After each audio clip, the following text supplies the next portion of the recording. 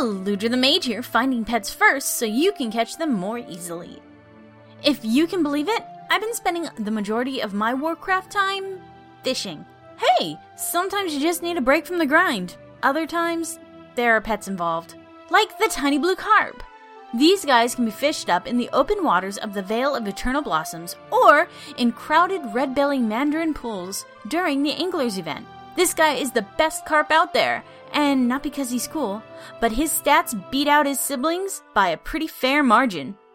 Now, while we're on the topic, did you know there are daily fishing events? Because before I started fishing for these carps, I had no clue.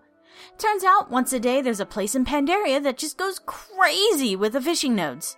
To find out where these events are happening, find Ben, the booming voice, who's along the path that is by the inn on the way out of Half Hill. He's standing by the river.